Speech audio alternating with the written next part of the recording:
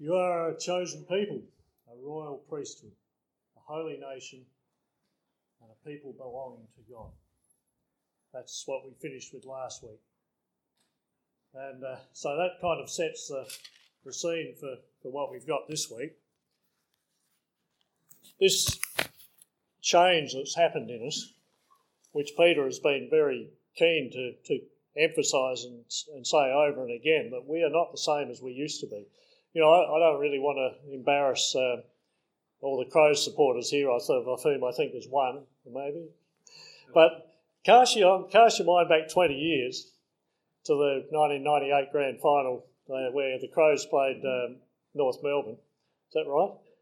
And the champion of North Melbourne was a guy called Wayne Carey. Do you remember him? I mean, he was a really good player, but every time he came to Adelaide to play at Footy Park, he was roundly booed and jeered, but I think because he was such a good player, by Crows supporters, of course. But what happened, you know, a year or two later, he changed sides. Suddenly he joined the Adelaide Crows and he was the best thing since sliced bread. You know, I mean, you know, I could point out the sort of strangeness and even hypocrisy of that, but I'm not going to. But it's that sort of change that's happened in us. You know, we have left the enemy and we have joined the other side. It's not just like a slight adjustment, and we didn't. The amazing thing is that we are a chosen people. We didn't decide to do it. It's not like, you know, like deciding I might go and join the bowls club or something like that. It's not that sort of decision. God has done it for us. Although at times we might be tempted to think that it was our own cleverness or goodness that's brought it on. But if you think back, if I think back to when I first believed, we had a lovely lunch last Sunday where a few of us were sitting around and talking about testimonies. We were talking about when we first believed, and I hadn't sort of thought about it with me for quite some time. But it seems to like everyone's testimonies have got things in common. I mean, basically they've all got in common where they end up. But if you're anything like me, and I'm sure there would be something like it, you go through a time of your life, and it may involve some sort of crisis, where you start to notice, well, I started to notice that I thought more and more about God and took more and more notice of the things of God, until eventually it reached a point, and for me it was a point of crisis where I had to cry out to God, and at that point God did something in me. I don't know exactly what. Hi, Charlie. And where he changed something in me and did something. He opened my eyes, and I could see that I'd be stupid, mad even, to not go with God's way. But then, you know, how did that happen? I remember when I first heard the doctrines of God's sovereign grace in election, in choosing us. When I first heard that preached about, and then I started to read the Bible, and I thought it was like the scales fell from my eyes, and I could see, yes, this is true. I can see this. I did nothing at all to deserve this. I did nothing to contribute towards it. It was entirely God's work in my life that brought me to this point. And left to my own devices, I would have just gone to hell. I would have perished. No way would I have ever believed. But God, with his irresistible grace, he called me out of the grave, just like Lazarus, who was completely dead. Lazarus did nothing at all to contribute to his coming back to life. It was entirely the words of Jesus that changed him. And so it is with us. It is God's word that was preached to us has brought us back to life and changed us. And we shouldn't think there's anything strange that it's God who did this, you know, like, because I know some people get quite shocked at this idea that we did nothing towards it, that it's entirely God who decides that this person's going to be saved. But it's nothing strange about it, because look what he did with Abraham, with Israel. They were his chosen people. They did nothing to deserve that. He just simply chose them to be his people, and that has continued over into the church. That is us. We're a royal priesthood. As Matt was saying last week, the Levitical priesthood they were the only people of Israel who were entitled to draw near to God. And so it is with us. We are the church, and we are the only people who are entitled to draw near to God. We don't need a priest to do it anymore. We are the priesthood of believers, and we can draw near to God through the blood of Jesus. We're a holy nation, once again, holy and set apart for God's service. We're a nation not of this world but of heaven.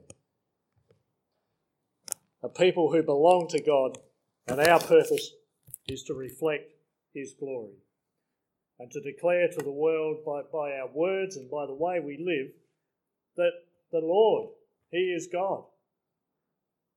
And there is no other, and he has called us out of darkness and into his glorious light. Once we were nobody.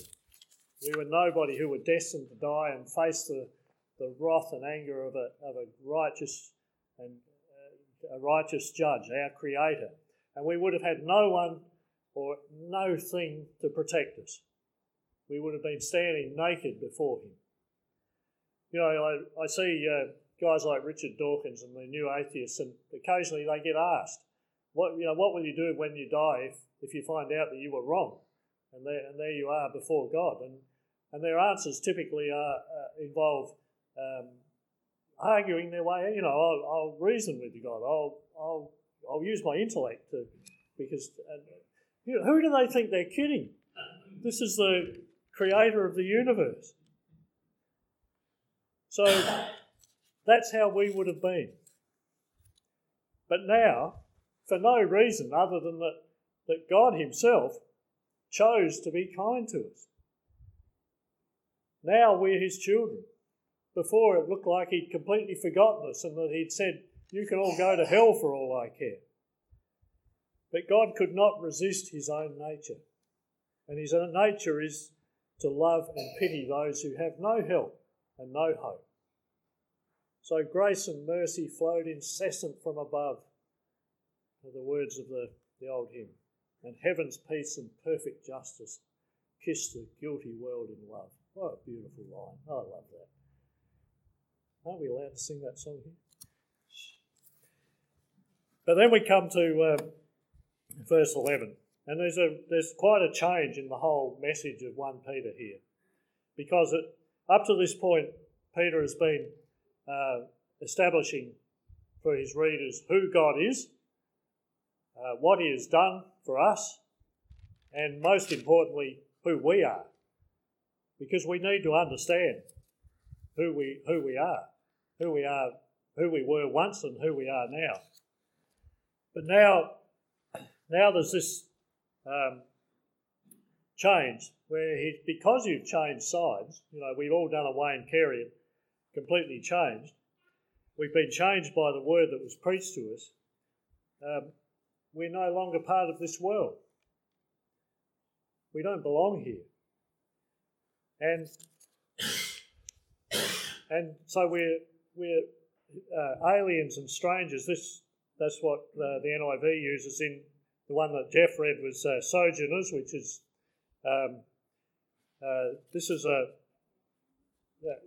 kind of exactly like Abraham was. It's the same word that's used for Abraham when in Hebrews, when he was a stranger in a foreign country, a sojourner in a foreign country. He lived in tents, but he was looking forward to a city that had foundations. So back then he was a nobody too. Abraham was just living amongst strangers who didn't care at all for him. But he knew that his citizenship wasn't there. He didn't belong there. He belonged in heaven. And the word that's translated here, strangers or sojourners, is the Greek word paroikia, and it's actually this interesting little bit of history here. That's the word that our word parish comes from. And so the church was seen as sojourners, strangers in the world, and so the word parish which was always associated with the region around the church in England, that's where that word comes from. Of course, its meaning has changed a lot since then, but that was its origin. And so, because we are strangers in this world, we have to realise that there's a conflict going on. The world surprisingly doesn't want to lose us. Satan doesn't want to lose us. He knows he is losing people to God, his arch enemy, and he's not happy with that. And so, verse 11 says, urges us to abstain from sinful desires which war against your soul. There is a war going on. Satan makes good use of our natural tendency to sin because he knows there's a war going on. He's the one who's declared it. And so it's very important that we're aware and that we're awake and with our spiritual armour on and our weapons at the ready. Paul says in 2 Corinthians, examine yourselves to see whether you're in the faith. Test yourself. Now, when John and Matt preach, they always have lots of nice slides to go with their sermon, which are very helpful and instructive, but I'm taking it up a step this week, and I've got a graph. They've never had a graph, have they? We have the graph. This is to show you how to examine yourself, okay? No, actually it's to show you how not to examine yourself. On the left, the green bit, sins you struggle with, almost nothing. Sins other people struggle with. This is not how it's done, okay? But can you read that? Sorry? That's the log and the speck. Yeah.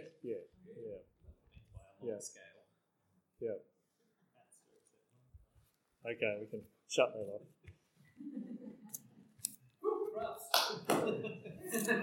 You better prepare a graph next week.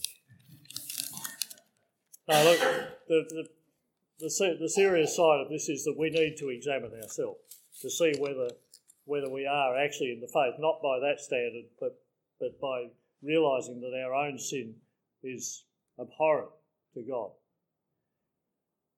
I mean, what are the things that as part of examining ourselves, we need to think and look and honestly look at what are the things that make our love for the Lord Jesus grow cold, or even worse, to grow lukewarm. And what things of this world cause us to neglect our duty to pray and our need to pray?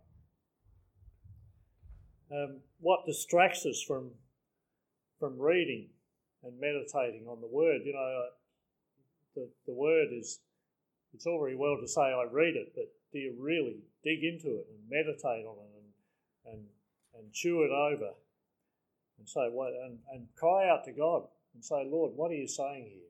What's this about? Speak to me.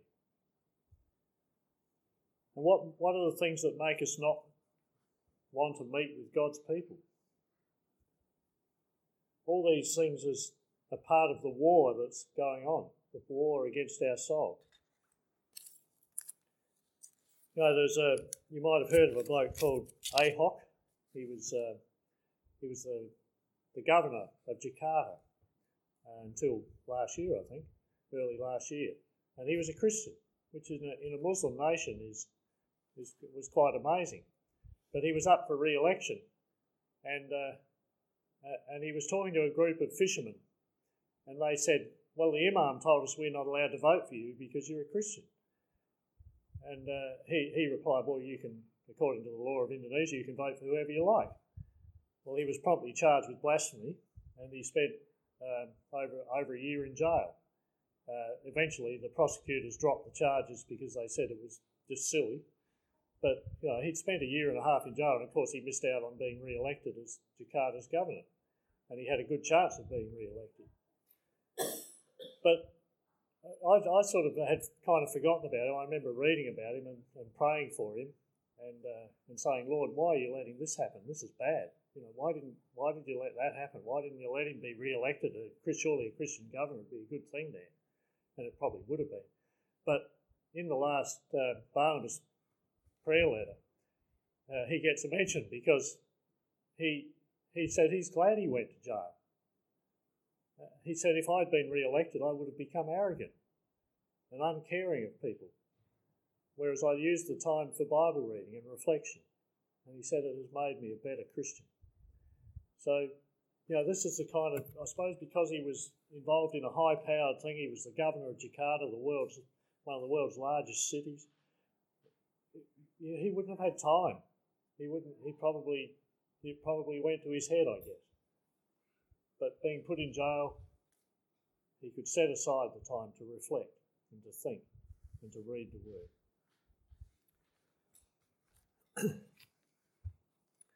Live such good lives among the pagans that although they accuse you of doing wrong, they may see your good deeds and glorify God on the day he visits us. Unbelievers are converted by hearing the gospel. And although our lives are never going to convert anyone, really, none of us is going to live such a perfect life that people are going to be converted just by looking at us. However, we do need to live in a way that does not turn people away from the gospel, that makes the gospel attractive to people. All the controversy that's happened, particularly in the Catholic Church, it's just put an awful stain on the church, hasn't it? And made us unattractive. We've become a bad smell. We probably were anyway. The world is always going to try and find fault with those who publicly declare that they are a Christian. But people will recognise that God is working in us, even if they won't say so.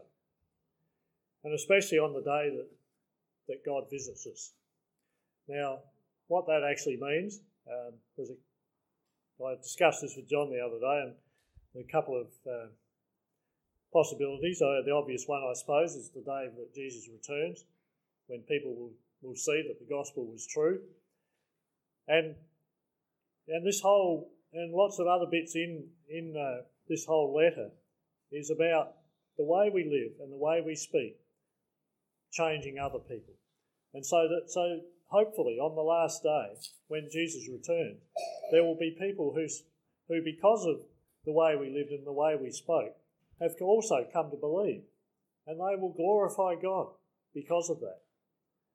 I think that's one of the things this is talking about. But the other one that occurred to me was, before Shelley and I were converted, we had a couple who used to invite us for a meal occasionally who were Christians, and I think they were trying to convert us, and I hated going there, hated it.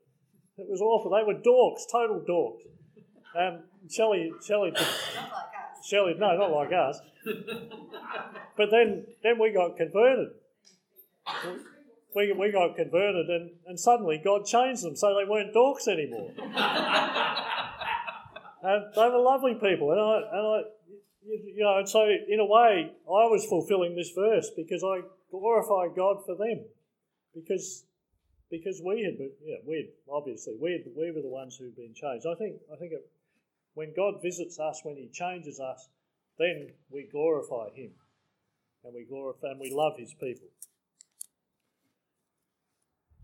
Now the tough bit. Submit yourself for the Lord's sake to every authority instituted among men, whether to the king as the supreme, or emperor as other translations have it, as the supreme authority, or governors who are sent by him to punish those who do wrong and to commend those who do right. The fact that Paul was a Roman citizen did give him some protection. Do you remember when Paul was arrested in Jerusalem? The soldiers were going to beat him up, but then they found out he was a Roman citizen, and so he had to go to a proper trial. However, the rule of law in Rome had its limitations because Felix, who was the governor, he hoped that, it says that he strung the trial out for as long as he could because he hoped that Paul was going to bribe him. So there was obviously some elements of corruption there. And we have to remember that Peter was writing this letter sometime in the 60s AD, and it was just before Nero became governor. Nero was the one who found Christians in Rome, covered them in tar, and then set fire to them to use them as lights at his garden parties. He wasn't a nice man. And that persecution had been building up to that anyway. And so at the time Peter was writing this, he was saying that the Christians should submit to the authorities, and those authorities were fairly corrupt. So why would Peter tell us to submit to a godless government? And Romans 13, Paul tells us virtually exactly the same words, to submit to the authorities. Well, for a start, I think even the worst earthly government is not actually godless. In fact, God put them there. This tells us that. To punish those who do wrong and to commend those who do right, verse 14. When I was at school, we read a novel called Lord of the Flies. Has anyone else read that?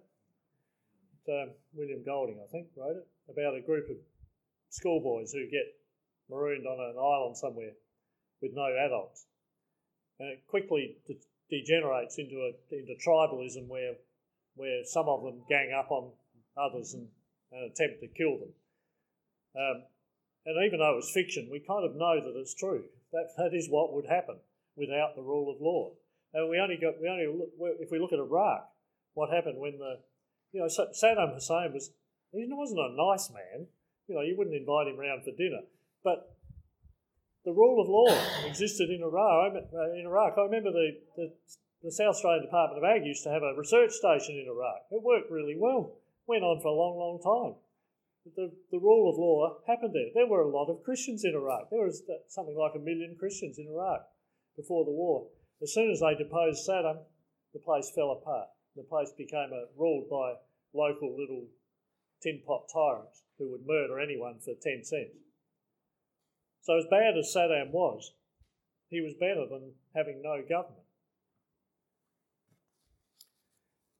So another obvious question is, what do we as Christians do about laws that make us break God's law? If our government brings in a law that could cause us to break one of God's laws. Well, we don't have to go very far in the Bible to find examples of this. If we go back to the book of Daniel, Daniel, Shadrach, Meshach, Abednego, they lived law-abiding lives until they came to the point where they had to break a law that caused them to not worship their God, to worship a false god, when they rebelled against that law. And in more modern times, we think of Tyndale, who John spoke about a few weeks ago, the guy who translated the Bible into English and died as a result. He was breaking the law by doing that.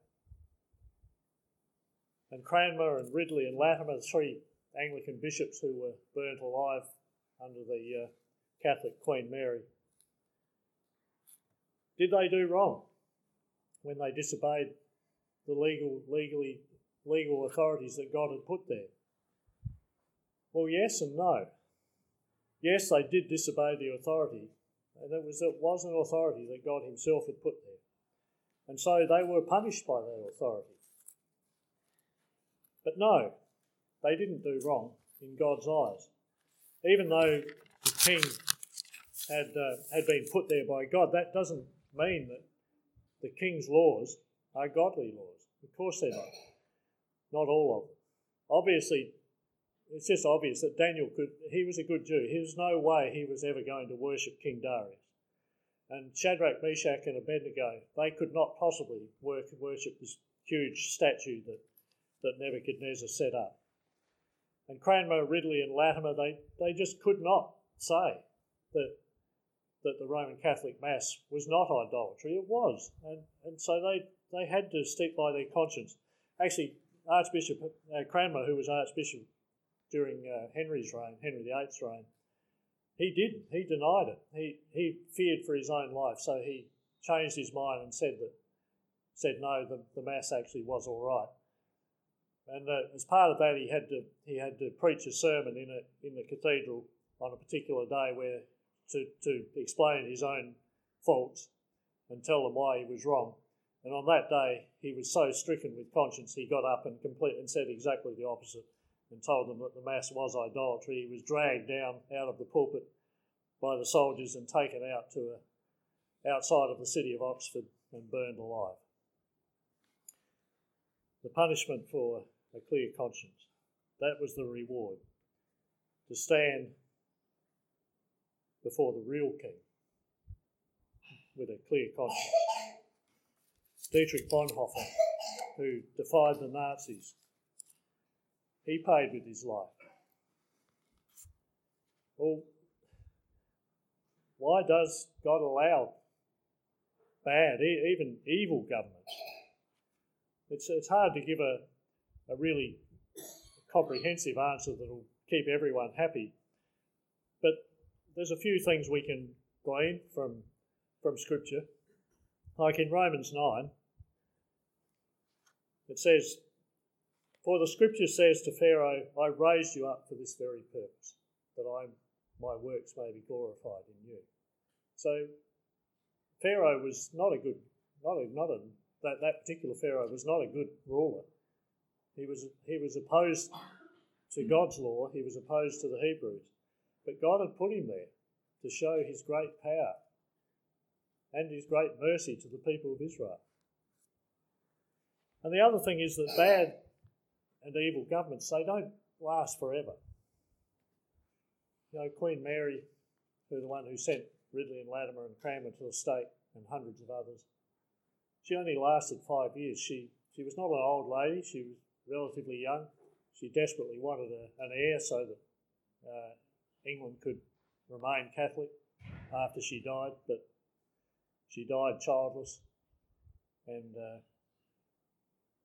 Elizabeth I was put on the throne, and the true gospel became established in England.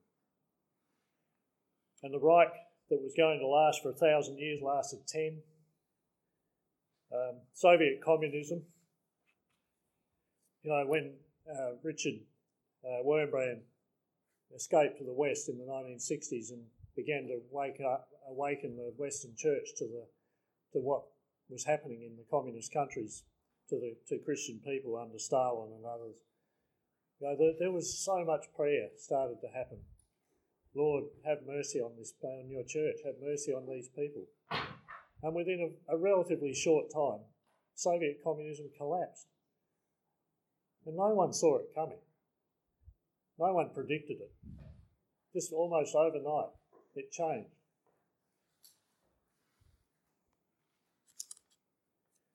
The time may come when we will have to disobey a law, a bad law that our government brings in. You know, at the last election, if Labor had won, one of their policies was that they would make abortion freely available in all large public hospitals. And so a lot of nurses and doctors would have been required to do things that would have been totally against their conscience. They probably would have lost their job.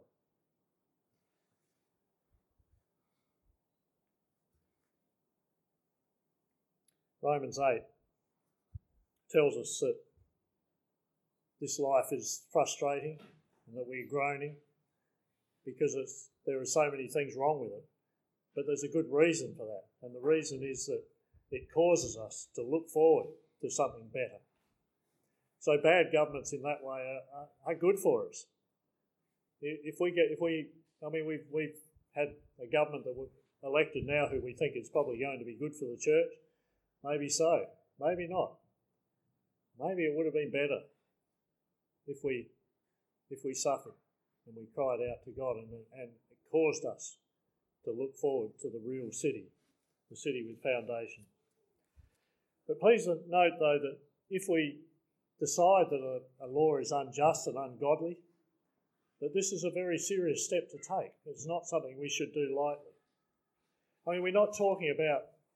I remember hearing a preacher once in the other place railing against the government because he'd been booked for speeding. He'd been caught doing 115 k's on the Brentwood Road, and he said it wasn't fair. He was perfectly safe doing it, and the government had just tried to raise revenue anyway. Too bad. Pay the fine. Don't grumble. It's a good and just law. That's not the sort of thing we're talking about when we talk about disobeying godless laws. You broke the law, and God is not on your side in that case. Live as free men, but don't use your freedom as a cover-up for evil. That's what Peter tells us. The freedom we have in Christ is not an excuse for us to break the law, which then brings the gospel into disrepute. Until that law becomes one where, with our conscience that is cleansed and inspired by God, we can see that this law is ungodly. So that should always be in our mind as we interact with others, that we are ambassadors for Christ, and we should live not only God-fearing lives but law-abiding lives. So verse 17 tells us to show proper respect to everyone. Ours is not to be the sort of snide comments and put-downs and abuse that so many fall into on Facebook and Twitter. Remember that everyone, even the nastiest person you come across, is made in God's image, and He longs for them to turn to Him. And so all of our actions and the way we live and speak should be to, always in the back of our mind should be to think, can I influence this person to bring him to Christ? Love the brotherhood of believers. Love the church. Yes, love the church. Fear God and honour the King in that order.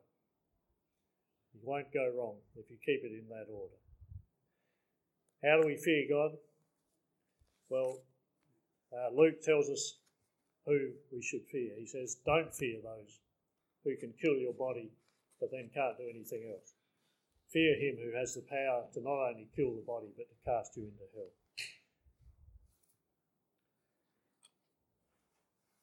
So, to sum up, how can we fear God and also honour the King? I reckon Daniel is a great example for us.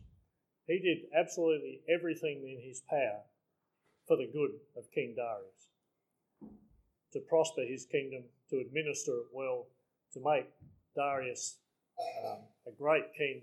Anything that Daniel could do to help him, he did it, until it came to the point where Darius asked him to pray to himself, to Darius, as if he were God. That's where Daniel drew the line. So that was a great example for us. And the Lord Jesus, did he ever do anything to dishonour the Roman government? Sure, he called out hypocrisy and God dishonouring laws that men had introduced, but he honoured Caesar when the denarius was brought to him.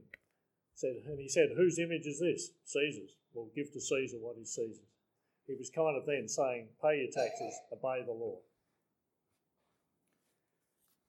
So Jesus submitted completely to the ruling governor, even to the point of his death for us.